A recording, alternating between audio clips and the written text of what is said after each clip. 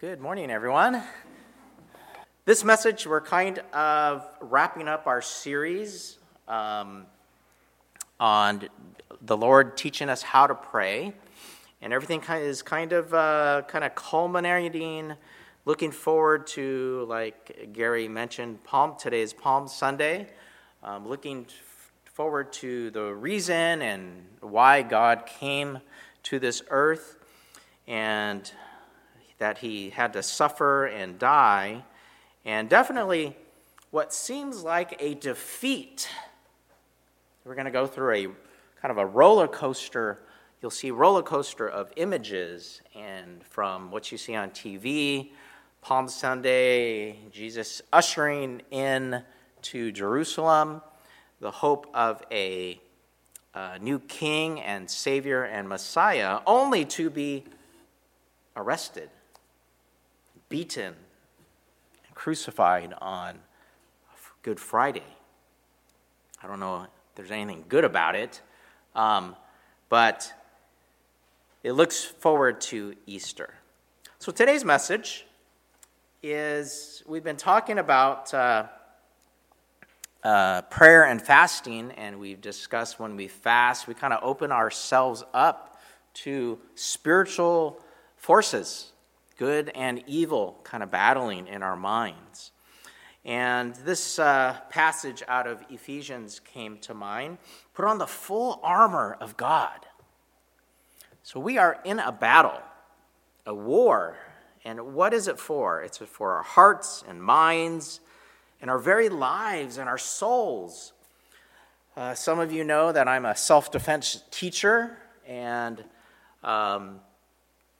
some of the participants that come to my classes, I talk about, distance management, carrying an equalizer with you somehow. We're not in a gun carrying, Western. The wild, wild west of anybody that should be carrying guns. You think it'd be California, right? The wild, wild west, but Midwest maybe, Midwest. But I'm a big fan of pepper spray, a nice equalizer, especially as I'm getting into my older years. Do I really want to defend myself against a person that's 6'2", 250, 300 pounds? No. Psst. Pepper spray. I'll do the trick. Bring the biggest Goliath to their knees, weeping. So situational awareness, right? In some of my classes, some of the gals, the class ends after dark, and they have to walk back to their car. And then they were thinking, wow, I should really park closer, to where we are. Based on what you said, I started carrying pepper spray with me. That's great. What about taking the step of asking for a ride to your car? Simple things like that. Situational awareness. But same thing here. We need to think about being on the defense, as if our life depended on it. And as your pastor, I am concerned for your safety. I am concerned that we live, that we win, versus living in defeat. Here's a very famous quote by Sun Tzu in the book, The Art of War. Used and quoted by nations, states, military people, even the world of competitive business. He says, know thy enemy and know yourself. In 100 battles you will never be defeated. Know your enemy. Study your enemy. Study yourself. If you do this, you will never be defeated in 100 battles. So that's why we took some time in 30 days of prayer and fasting to seek the mind of God, study ourselves, our habits, our triggers, right?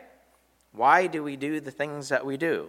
Why do we run toward our diversions to meet our hurts, habits, and hang-ups? In order to know victory, to have victory, we must know the enemy. We must study the enemy and ourselves, the lies of the enemy, and our weaknesses and triggers. Fasting seem to expose them. So as well, you need to know who's on your team. Be strong in the Lord and his mighty power. When my kids were young, we would travel up and down California for her gymnastics meets, and I just hated the idea of driving a 6-hour drive to California, Southern California. I ended up with neck pain, back pain, bored out of my mind for those trips. So I started paying a little money for the Audible program, where you can get actually audio books on tape. So no matter how boring the drive was, no matter how boring waiting in line at Disneyland was, no matter how boring the sports meets were, my mind and heart could go somewhere else and just be absorbed with some terrific history. One of the first books I downloaded was 1776, and it told the travails of General George Washington in American struggle for independence, the ups and downs of that war. And in it, they describe Washington's taking this ragtag group of unprofessional soldiers and going against the largest modern war machine that was in existence that day, the Redcoats of England. Very much like going against, Rome, the Roman Empire. This is what we were faced with. So we need to know who's on our team. That's what Washington often did, strategizing, being the underdog, understanding what was going on, and no doubt took some lessons from the art of war. So here, Scripture likens our battle, our moral battle for victory and defeat, to a war, a battle. It says in Ephesians, the Apostle Paul, put on the full armor of God so that you can take your stand against the devil's schemes. You got to be smart. The devil is described in Genesis as what? The most crafty of all the animals. The most crafty. So we have to be on the defensive. We have to be sharp. It goes on to say, our struggle is not against flesh and blood, but against rulers and against the authorities and powers of this dark world, and against the spiritual forces of evil in the heavenly realms. Authorities, powers of this dark world. So I was thinking about this. We don't, other than Dungeons and Dragons, fantastical evil villains of Walt Disney. That's where I was in Orlando. I saw a Fantasmic show, which was amazing. Thought it was going to be the same, but they actually redid it, and they did this really sharp medley. There's Mickey and his fantasy, and then remember there's like the March of the Heffalumps, and that was the old Fantasmic. But now they do a really sharp compilation of every villain that was ever on the silver screen. But we don't often think about dark powers and evil forces, do we? So I'm going to attempt to put some flesh to it. I was thinking of external forces out there in this world, in this dark world. The world, Earth now, is described as Satan's realm now. But God's kingdom, as we're going from Palm Sunday to Good Friday to Easter, Jesus, God, conquers sin and death. But our realm, we still live in. Until we meet God face to face, we still live for a number of years in this realm where God is perfecting us, where we have to have battles for victory and defeat, but knowing who's on our team. So knowing one's enemy, I'm going to put some words to this. External forces, I was thinking. in other countries, they talk about praying against the devil and spiritual forces and demons and things like that. In our modern America, postmodern society, we don't use those terms as much. But I believe definitely external forces, there are evil forces in this world, aren't they? Aren't there? Oppression, discrimination, modern cancel culture, human trafficking, murder. Remember there was a time that there was just like, there were the number of murders in 2022 was like exceeding just statistics that were just, mass shootings. That's what it was. Mass shootings were just occurring over and over again last year. Road rage, bullying, generational sin. Scripture says, for our struggle is not against flesh and blood, but of spiritual forces. One of the most impactful things I remember from my seminary classes, graduate classes, regarding counseling, it was when you're interfacing with somebody, where it says, our struggle is not against flesh and blood, but against spiritual forces. So if you're in conflict with a person, an actual person, remember that there are spiritual forces going on, not demons swirling around the room when you're in conflict. But here in counseling terms, psychological terms, they always talk about when you're in conflict with someone, remember there's always 4 people in the room. The person you're in conflict with, the person that this person represents to you, and the person I represent to the person. That's called transference. They may be reacting to you for no reason, but you remind them of their mother, their father, their uncle, a male, a female, some trigger. So there's always 4 people in the room when you're having conflict. Remember, there are forces behind the scene. And then more practically, internally, is inside ourselves. We know there's a battle psychologically, right? Spiritually, in our minds and hearts, of self-doubt, self-hate, taken to an extreme, 5150, and imminent harm to oneself or others. To more practical things like procrastination, that we can say these are our demons, depression, or on the opposite side of self-grandeur, a false sense of self, that the Bible talks about stubbornness, being stiff-necked, and selfishness. So that puts some words, some practicality to these spiritual forces that are behind the scenes, these dark powers that are described as evil forces in heavenly realms. Now, is the devil a real being? Now, right now, you're struggling like I am, or was, like, I don't know if I really believe in a devil, right? I'd say 80% of or more of you are like, oh, this is an interesting talk. Do you really believe in the devil? I personally have never met the guy or thing, monster, whatever it is. I've never personally met the devil, but I do believe in his many agents and methods and tricks and schemes.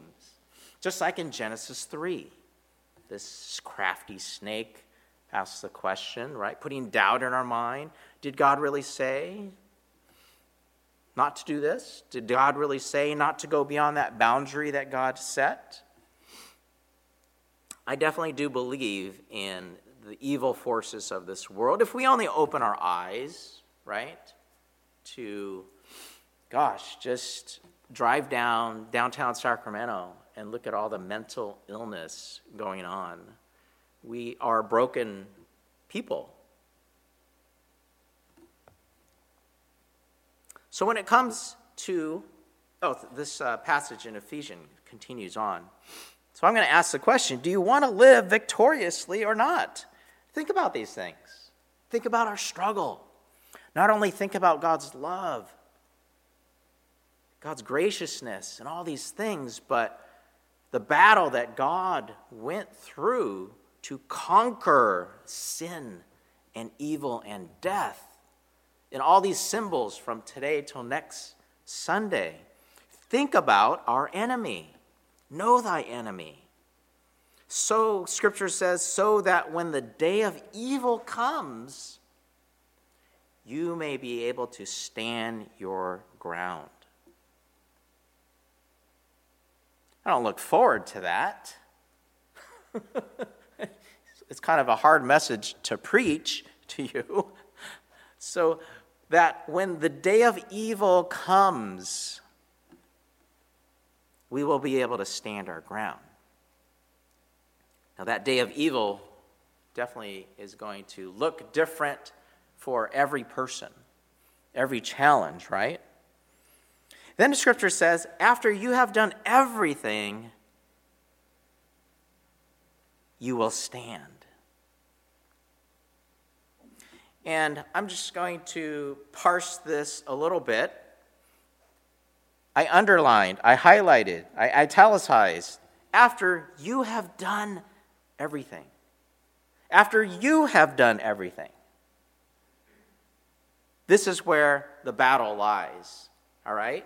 Yes, there are forces out there. There are battles in this world that we pray that God's kingdom would come and wipe out evil regimes, evil forces. But after you have done everything, you and I. So this is talking about you and I are in the fight. You and I are empowered in the fight. That we would stand our ground. Therefore, the Apostle Paul says, put on the full armor of God. So what does victory look like? We'll get to the armor of God at the end. What does victory look like? The opposite of these evil agents. I just kind of compared and contrasted there. Instead of voices of doubt, assurance, self-hate, self-respect, procrastination, determination, depression, motivation, delusions of self-grandeur, sober judgment, being stiff-necked, stubborn, learning to be flexible and accommodating and patient. Instead of being selfish, our lives will be characterized in victory as being gracious with those around us, with our time, with our words, with our presence.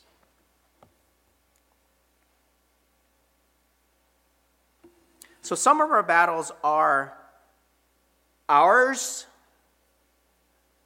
like I just said, like Ephesians just mentioned. When we have done everything, the battle is internal. And some of the battles are of God. Some of the battles are God's battles. Some of the battles are beyond our control.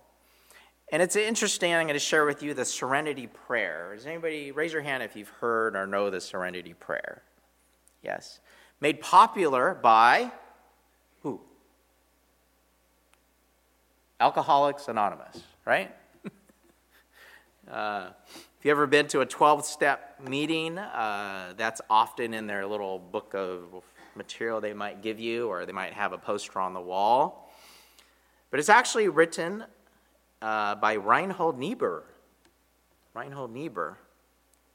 And so what we see on posters kind of goes like this. God grant me the serenity, the peace, to know the things I cannot change, the courage to change the things I can, and wisdom to know the difference. Isn't that good? Very elegant, just like the Art of War quote at the beginning.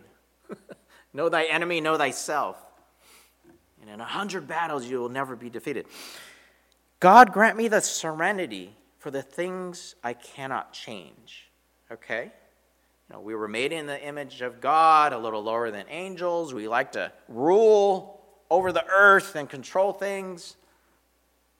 God grant me the serenity for the things I cannot change.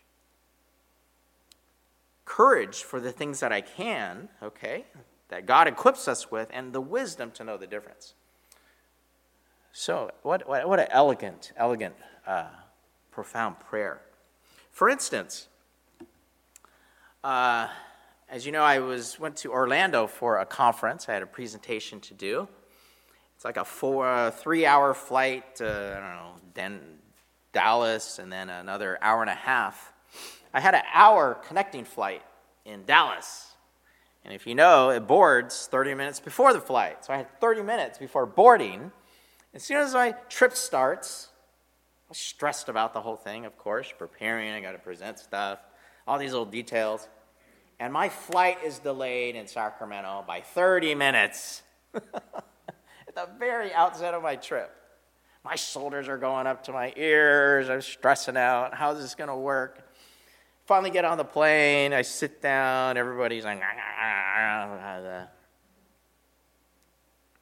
the sweet young gal next to me says, yeah, but you can't do anything about it. She's speaking truth to me. Oh, duh, that's true. What am I going to do about it? What am I going to do about the flight schedules? What am I going to do about the weather? If you miss it, you miss it, right? So I appreciated that. So applying this, help me to have some wisdom, to know the things that I can't change. Gosh. I have many stories of my trip I'm excited to share with you. This gal next to me ended up being an international student from China. She was very open. I was asking about where her parents are from, where she lived, you do that type of thing. And she said she's on her way to visit her parents in New York. She hasn't seen them in 2 years. They're here giving birth. they're citizens of, I was trying to figure out, do they live in New York? No, they live in, Guangzhou, wherever. But they're here. They're doing that, birthing tourism, or whatever they call it, that industry. If you give birth in America, right, your children are now citizens. That's a way to immigrate from 1 day old. It's automatic. But I got some interesting perspective from her regarding the pandemic and other things from, their nationals of China and how we handled the pandemic. It's interesting. So kind of wrapping up here. Therefore, put on the full armor of God. Ephesians 10:20. It goes to read on. Stand firm then, with the belt of truth buckled around your waist, and with the breastplate of righteousness in place. So this is how we battle against all these forces, internal and external. So especially of these internal forces, if you concentrate on the truth, not lies of Satan or the evil one or history, if you, the lies are, we're insignificant. The lies of Satan is that we're, money, wealth, pleasure is all there is. That's the path to fulfillment. While I was in Orlando, I watched, I had this brilliant idea to take the shuttle to downtown Disney to have a meal, because they have all kinds of stuff there, right? They have shops, they have restaurants. So I went to downtown Disney, their version of it, and I took in a movie as well, and I saw that movie that Rachel saw, the Jesus Revolution. The Jesus Revolution. Wasn't quite sure if it would apply to me. It's about the Jesus movement, Jesus freaks of the 60s and 70s. I was watching,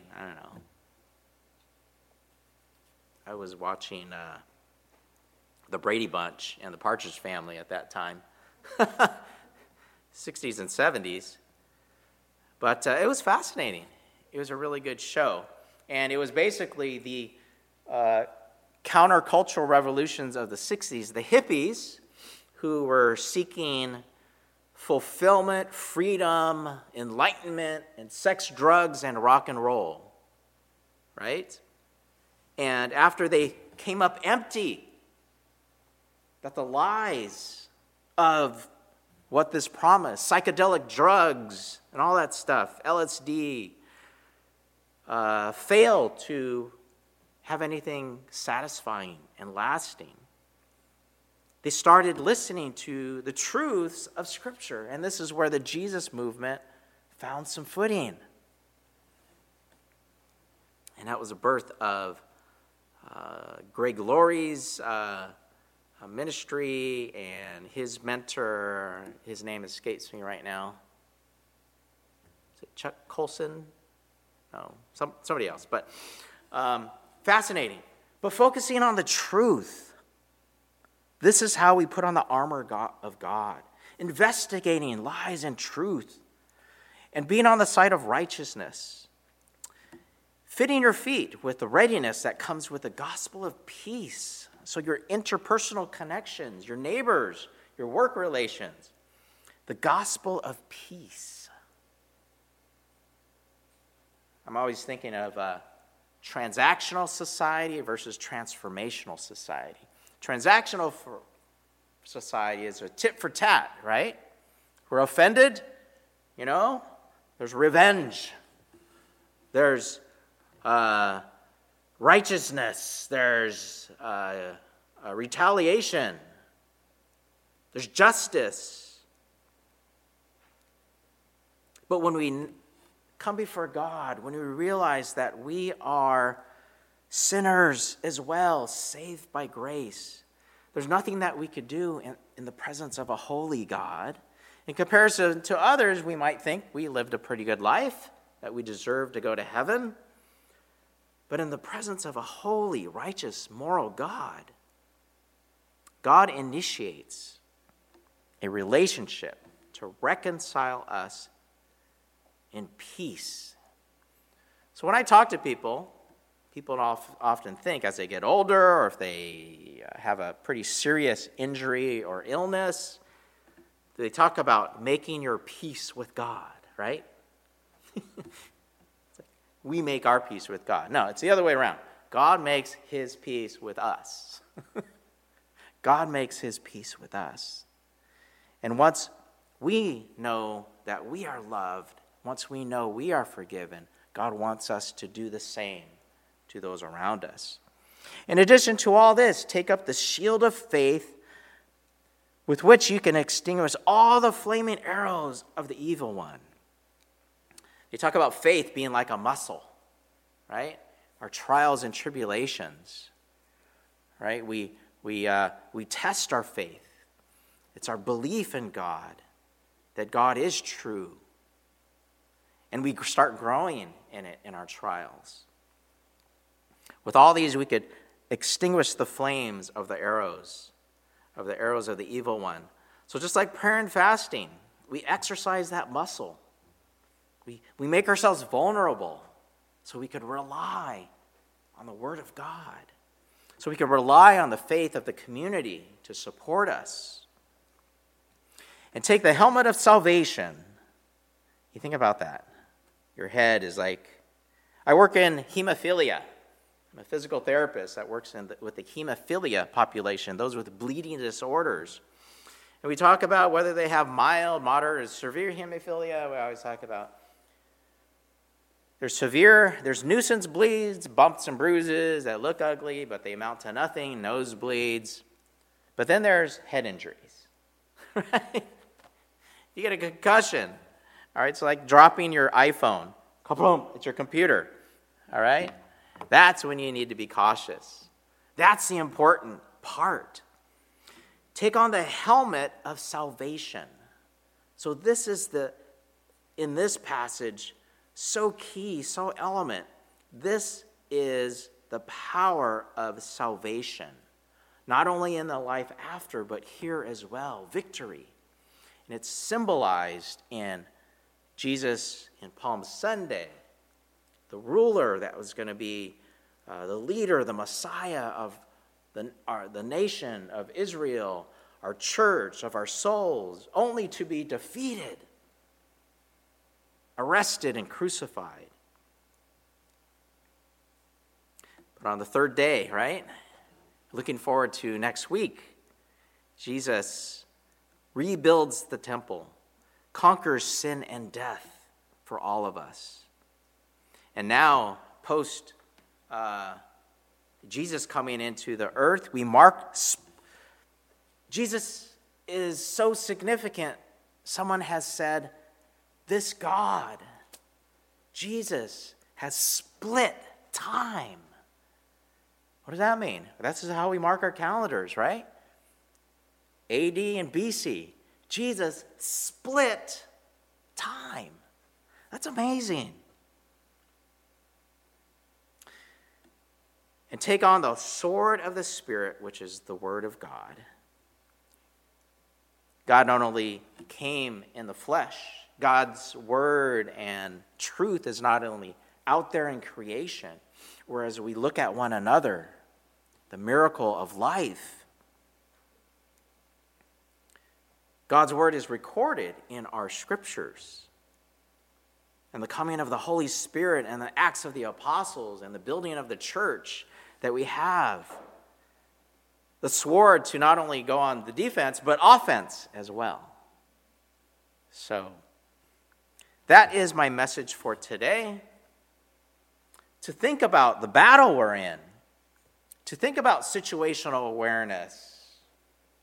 God came and lived and died for a battle to conquer the forces of evil, sin, and even death itself.